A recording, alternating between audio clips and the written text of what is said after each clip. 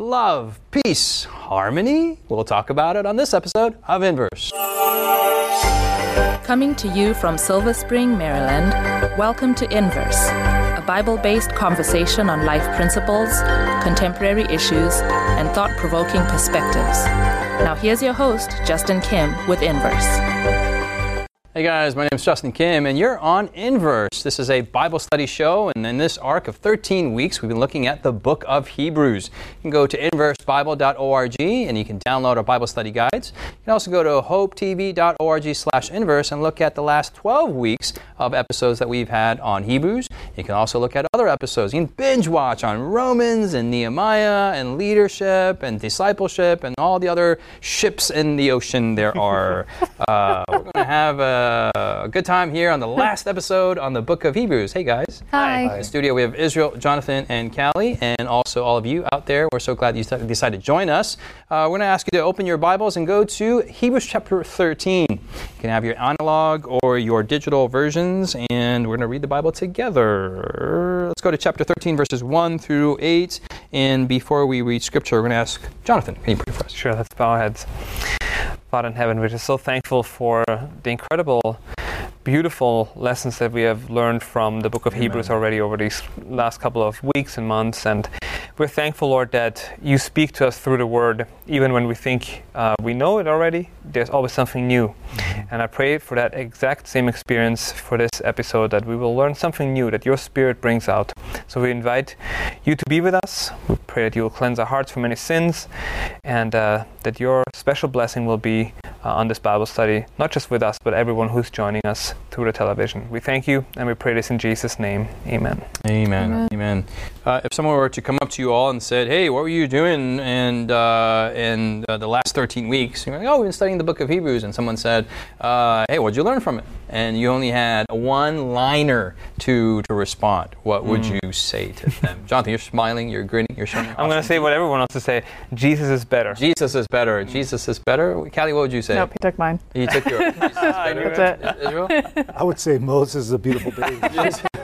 Moses was a beautiful baby. Moses was a beautiful baby. But as beautiful as Moses was, yes, Jesus is more beautiful. Amen. Semicolon in his sentence. And that was a motif. If you can watch the previous episodes, and how many times Israel said that Moses was a beautiful baby, a theological point that's much disputed in Israel's mind. So let's go to Hebrews chapter 13, verse 1 through 8. And Callie, if you can read those verses for us. I can. Verse 1 says, "Let brotherly love continue. Do not forget to entertain strangers, for by so doing, some have unwittingly entertained angels. Remember the prisoners as if chained with them, those who are mistreated, since you yourselves are in the body also. Marriage is honorable among all, and the bed undefiled, but fornicators and adulterers God will judge. Let your conduct be without covetousness. Be content with such things as you have. For he himself has said, I will never leave you nor forsake you. So we may boldly say, the Lord is my helper. I will not fear. What can man do to me? Remember those who rule over you, who have spoken the word of God to you, whose faith follow, considering the outcome of their conduct. Jesus Christ is the same yesterday, today, and forever." Awesome. So there's a lot of practical stuff there. Yeah, This is probably a passage that our Callie is our residential practitioner, praxis expert, and this is a practical episode. Wanted to ask Israel, what's going on here in chapter 13? At the beginning of Hebrews, Jesus is identified as our older brother, right? And so in a sense, we have now this picture of what that means for us now. We're actually one family in Jesus Christ. When true love exists, when the love of God really exists in us, it's going to manifest itself in a practical way. The purpose of life is not for me to save myself, but the purpose of life is for me to help all of us be saved in the kingdom of God. And so there's this element of not just love, but brotherly love. Love that exists between a community of believers where we help each other and where we teach each other what it means to be part of the family of God. And then that is now shown practically speaking. What does it mean to have the love of God, which is his righteousness, which is that which was in Jesus, who is better than everything else? What does it mean to have to be like Christ in a community of believers? And that's what he shared. That zeal, that faith, that piety that we have with God, that vertical always has horizontal ramifications. And I really appreciate that brotherly is where we're getting at. So within brotherly is built into also sisterly too, yeah? But it's talking about all these different relationships that stem from the individual. What are some of those relationships that believing in Jesus, having faith in Jesus should impact? Jonathan? I mean, really, all relationships. All relationships. I mean, it's kind of, you see the 10 promises, 10 commandments. The first 4 are addressing our relationship with God, but then the remainder of them address our relationship with our spouse, with our parents, with our families, with our neighbors, with our strangers, even with the animals.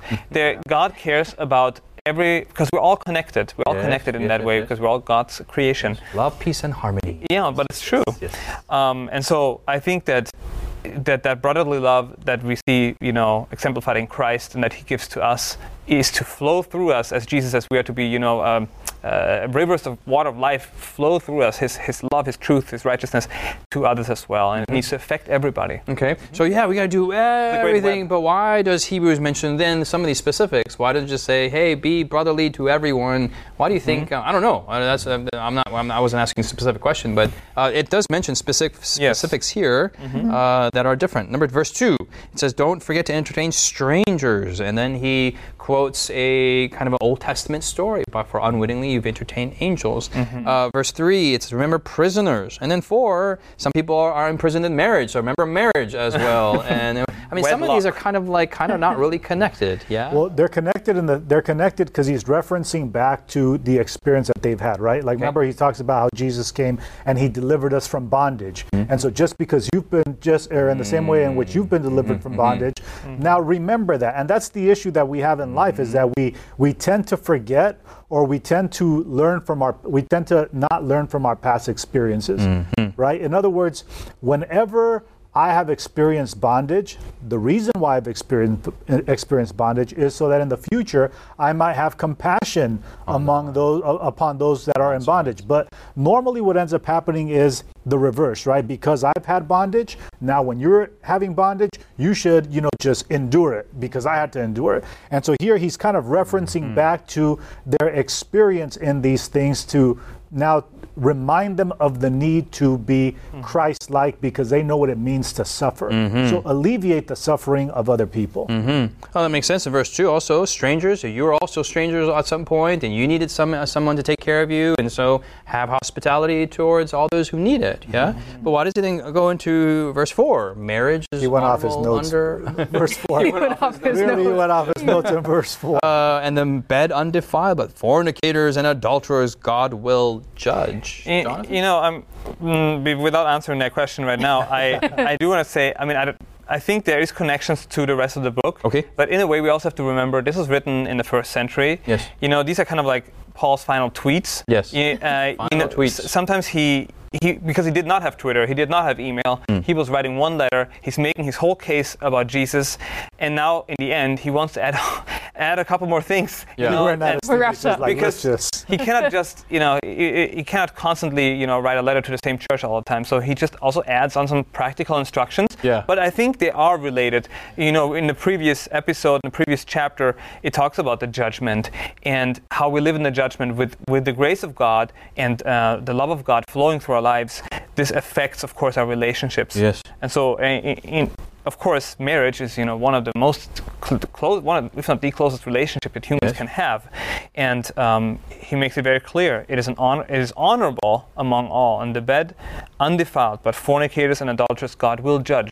This is the 5th commandment. Yes. And so he's making very clear that these things still apply, and those of us who are connected to Christ, our high priest, will live honorably and will continue in the will of God. What's emerged, Justin, is the fact that these are all references to the commandments of God. Yes. Right? They're all, as Jonathan was just alluding to, these are all references to the commandments of God, which then kind of point back to the covenant, which he's already spoken about, the better covenant, right? The law of God. This is what it means to have the law of God written in your heart. This is what it means to be this like would be the Jesus. natural results of the application of this is the application of everything that he's essentially set up to this point. Okay. If I may just add one more thing here, because we have seen here in the entire all the previous chapters, it's all about our relationship to God through Jesus. Yes. So if you look at the Ten Commandments, that's the first 4 commandments. You know, that relationship the whole time.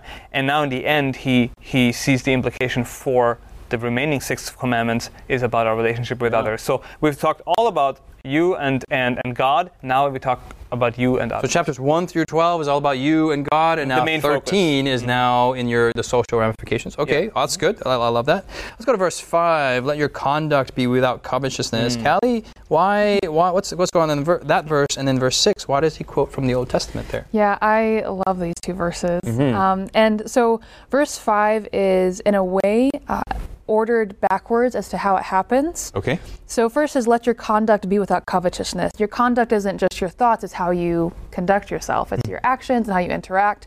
And he's saying just first thing here is there is a way to conduct yourself with covetousness and without covetousness. And that comes from, so he's saying don't have it with covetousness, without it. Yes. And the way you do that is to be content with such things as you have. And if you stop there and just think about, I know, we have these like gratitude journals and we want to write down the things we're grateful for. And those are, although they can seem trite sometimes, they're wonderful practices for us actually to acknowledge the things that we have. Because we're very forward-focused people of like, I'll be happy once I'll be happy when I'll be happy once. And it's when these future things happen. But he's like, be content with such things as you have. And first you have to realize the things that you have. And not even just the spiritual things that we've talked about, right? We have Jesus. We have the Holy Spirit. We have the gift of peace that surpasses all understanding. Like we have those spiritual things. We also have friends. And we have family, and we have the ability to move, and we have the ability to breathe and have conversations and like experience purpose. So being content with such things as we have. But the crazy thing is that's not the reason he says that you should be like this. He goes back and says, because, so you should be content with such things as you have, not because what you have is awesome, but because he himself has said, I will never leave you nor forsake you. So you can be content with such things as you have because of whose you are. You can be content with such things as you have because even though I might lose relationships, I might lose abilities, there is something I can never lose, and that is whose that I am. I will never be forsaken. I will never be walked away from by God. He is constant. So the things that I have are not constant, but the one thing that matters is forever constant. And that enables me to be content with what I have, which enables me to conduct myself without covetousness. And there's some deep thoughts. We're going to take a break because it's so deep to think about what Callie just said. So stay with us, and when we come back, we're going to look at going outside of the camp. What does that mean in Hebrews chapter 13? So stay with us. Has Inverse been a blessing to you? Do you have questions, comments, or feedback you'd like to leave us? Find us on social media by searching Inverse Bible on Facebook, Twitter, Instagram, or YouTube. While there, join us, like us, heart us, thumbs up us. Our handle again is Inverse Bible, no spaces. Now, back to the discussion. Gratitude is a pop thing to do these days. Many get their journals, as Callie was mentioning, their gratitude journals, and they write down things that they're thankful for. And I got to say, I love my journal. When I heard the practice of writing 3 things that you're thankful for, I thought that to be the cheesiest, dumbest thing ever. But after doing it for, I got to say, 3 years now, almost 4 years, it literally has changed the way that I think. But there was and just to parallel what you're saying, there was a point where you start being thankful. I started out being thankful for things, right?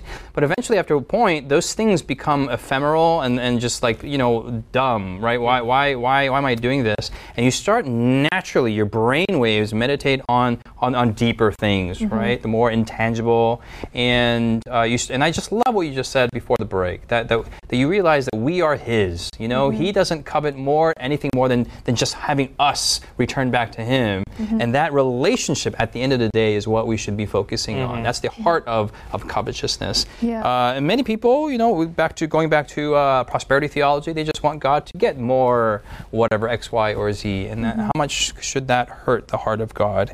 Let's pursue forward. Let's go to verse 7. Again, we're going to even more social relationships here. Verse 7 is, remember those who rule over you. This is what? Spiritual leaders, church leadership, congregational leadership, who have spoken the word of God to you, whose faith follow, considering the outcome of their conduct. Now, and it switches to Jesus Christ is the same yesterday, today, and forever. I don't know. This is very, very, fortune cookie-esque, right? You're just one after another, one little tidbit. What's going on here, Israel? Yeah. Well, I think the climax of what he's saying in these little, as Jonathan put them, these little tweets, ultimately concludes with the fact that Jesus is the same yesterday, today, and forever. I love how what he points out here is he doesn't say God is the same yesterday, today, but he specifically talks about Jesus Christ. Jesus Christ is the same yesterday, today, and forever. In other words, the experience that the children of Israel had in the wilderness with Jesus, He was the same. The one that we have with Him today is the same. In the future is the same. And so because Christ does not change, we also then have to intersect where He's at rather than bring Him down where we are at. We have to be Christ-like in what we are doing rather than trying to form God into our image. We should try to reflect His image. He's the one that is constant. And so in the Old Testament, all of these different things, He has always been trying to show the power of His love. That he's trying to show the power of His love in the Old Testament. He's trying to prove the power of His love in the New Testament, and He's trying to show the power of His love even in our context today. So he reminds us of the fact that Jesus is the same, and because He's the same, we should then be like Him always. And so all of these different things that he talks about in terms of our relationships with others is essentially, Paul is providing for us essentially the answer for how it is that you and I will not drift away. We drift away by focusing on the anchor, the sure anchor that was the same yesterday, is the same today, and is forever. By anchoring on Him, that's how we prevent ourselves from drifting away. What does that mean? It means that rather than having an internal religious focus, we have an external religious focus. We entertain strangers. We look to help others rather than just looking to save ourselves. Jonathan. Yeah, so I love that. I really appreciate what you're bringing out there. And then in verse 7, I also see a little bit of a focus on mentorship here. Basically, he's saying, look at how the gospel has changed the lives of your leaders. They have gone ahead of you. They have maybe came to the gospel before you. And in their lives, you can see that Jesus Christ is the same yesterday, today, and forever. So what He did for them, He will also do for you. But then, I think it's also connected to the next verse. If you can read verse 9 real quick here. It says, do not be carried about with various and strange doctrines. For it is good that the heart be established by grace, not with foods which have not profited those who have been occupied with them. So now Paul is kind of going into a controversial topic at the time, a theological discussion that was taking place. But he's saying Jesus Christ was the same in the past, is today, and forever. He does not change. His teachings do not change. He is the truth, and truth does not change. So don't be swayed away by some kind of new theology or new ideas. You can consider them, but always in the light of Jesus Christ, who is the same, and whose message, whose word does not change, and is always remains the same and valid in our lives. Amen, amen. Callie, can you read a verse 10 to 16? We have those social relationships, but then it kind of takes a little bit of a turn there, and let's read that part there. So 10 through 16? Yes, please. Okay. We have an altar from which those who serve the tabernacle have no right to eat. For the bodies of those animals whose blood is brought into the sanctuary by the high priest for sin are burned outside the camp. Therefore Jesus also, that he might sanctify the people with his own blood, suffered outside the gate. Therefore let us go forth to him outside the camp, bearing his reproach. For here we have no continuing city, but we seek the one to come. Therefore, by him let us continually offer the sacrifice of praise to God, that is, the fruit of our lips giving thanks to his name. But do not forget to do good and to share, for with such sacrifices God is well pleased. Okay, so why we're going through all these different names, relationships, and now we switch to outside the camp. What's going on there? Jonathan. Well, he is now again referring to the practice in the Old Testament times when in the sanctuary service, you had all these sacrifices taking place, and only parts of the sacrifice was actually burned on the altar, and then some parts were taken outside the camp. The bad parts, yeah. And so outside of the camp is where these things were brought, and they were then burned there. And then you also had other aspects of, unclean people. If there was, leprosy or some kind of uncleanliness or sin, people were expelled outside of the gate, sometimes temporary, sometimes forever, if they were cut off from God's people because of their, the unwillingness to give up their sin. And so here now Paul is saying that yes, while Jesus fulfilled all the symbols that take place in the sanctuary with the altar and the sprinkling of blood and all these things, he also fulfilled this aspect where outside of the gate, outside of all these things, where all the disgusting stuff is, all the shameful stuff is, Jesus, when he was on the cross, fulfilled that in that way, because he took all the shame, all the guilt, all the wickedness onto his life, onto himself, and died for our salvation in that manner. So in that sense, through Christ's sacrifice, we should be able to go outside of the camp and minister to people who have that same level of reproach and disgust and whatnot, yeah? And this continues that motif that we should go outside of our normal social responsibilities. Well, brotherly love is something that is experienced beyond the relationships of the church. And that's normally what we think about. Oh, we need to be kind to the people that are part of our faith community. But what he's saying is brotherly love exists, within the camp, but also outside the camp. And he says with these sacrifices, the sacrifices of reaching out to people that don't identify in the same way that we identify, by reaching out to the people that we don't like, by reaching out to the people that we find to be, ugly or dirty or whatever, by reaching out to these people, these are the sacrifices that are well-pleasing to God, that he appreciates. Verse 13, it says, therefore let us go forth to him outside the camp, bearing his reproach. What is his reproach? Jesus literally came only to serve and to save the lost, to help and to be a blessing. And yet, we would think this is an incredible thing. It's beautiful, and it is. But he was despised, rejected, persecuted, and ultimately killed because of that attitude that he had. He had an attitude of service and love, and yet he was, rejected.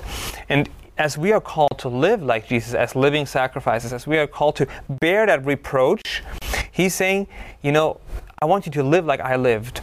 And not just when it's easy and comfortable, handing out food at your church to somebody. Do it bearing my reproach. There will be, if you manifest the love of God in this world, you will have to bear reproach. There will be persecution. And the people that Paul is writing to, they knew that by experience. And they might have been drifting away because, they were maybe getting tired or they forgot about Jesus, and then they're getting comfortable maybe even. But living for Christ in this world, in these last days, it will lead to persecution. It will lead to bearing that reproach. It makes me wonder if we should be impervious to the shame and the guilt and the reproach from ministering to the socially marginal, right? Well, going out there, maybe they are the sexually different, people, or child molesters, that is today, that's worse than any part of society today, or the rapists and the murderers and whatnot, that we should be impervious to reach out because the Lord Jesus went outside the gate. That's contrasted to verse 17 later on. It says that obey those who rule over you. So not only the outside and the lowest of the lowest, but also highest of the high, that we should obey those who rule over you, be submissive, for they watch out for your souls, as those who must must give account. Let them do so with joy and not with grief, so that for that would be unprofitable for you. And he concludes there, verse 18, pray for us, for we are confident that we have a good conscience, in all things desiring to live honorably. But I especially urge you to do this, that I may be restored to you the sooner. So then there's also personal language there afterwards. Any other insights that you see from chapter 13? What strikes me here in his concluding thoughts is the fact that not the purpose of Christianity is not to remain in the same place, right? And in order to reach where God wants us to be, in order to not drift, it requires an intense amount of energy and effort. I remember one time I consider myself to be an above average swimmer, and I was swimming in the ocean, and I wanted just to go for a simple swim. And when I went out and I turned back, I realized that the current had pushed me away just significantly farther from where I thought I was. And as I began to swim back, even though I thought I was swimming to my destination, I only kept on going further and further away. And the reason for that was because I was not giving enough effort. If I stopped, I would just be completely, I'd be right now, I'd be in the Pacific Ocean, right? And so what was required was not just to stay where I was, not just to try to maintain my position, because if in trying to maintain my position, I would still drift away. What was necessary in order for me to advance or to survive was strong effort to move beyond where I was and to gain ground. And so I had to move my arms with all my strength and kick as hard as I could to finally reach my destination. Here Paul is saying, look, it is not just enough to have a good relationship with God. It is not just enough to save myself. There needs to be an aggressive desire to reach people and to show them the love of Christ in order to prevent me from drifting away. And the promise is in verse 14, for here we have no continuing city, but we seek the one to come.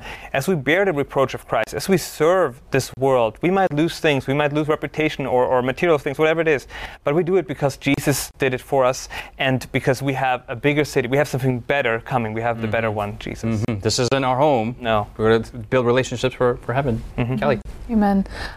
Amen. That's all I got. Sorry. Amen. Hopefully that was a blessing to you. That was a blessing to me. Man, we waited 12 chapters and then getting all these social interactions, but all this can happen because of the 12 chapters, because of Jesus. This has been quite a whirlwind of a journey in the book of Hebrews. Hopefully it's been a blessing to you. We'd love to hear your responses and your experiences on social media. Our handles is Inverse Bible, or you can send us an email and you'll find that information on inversebible.org and also our hopetv.org/inverse website.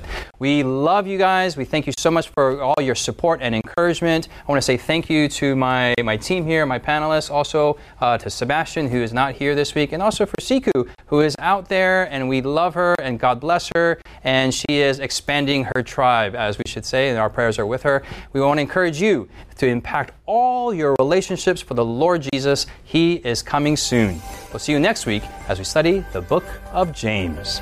God bless you.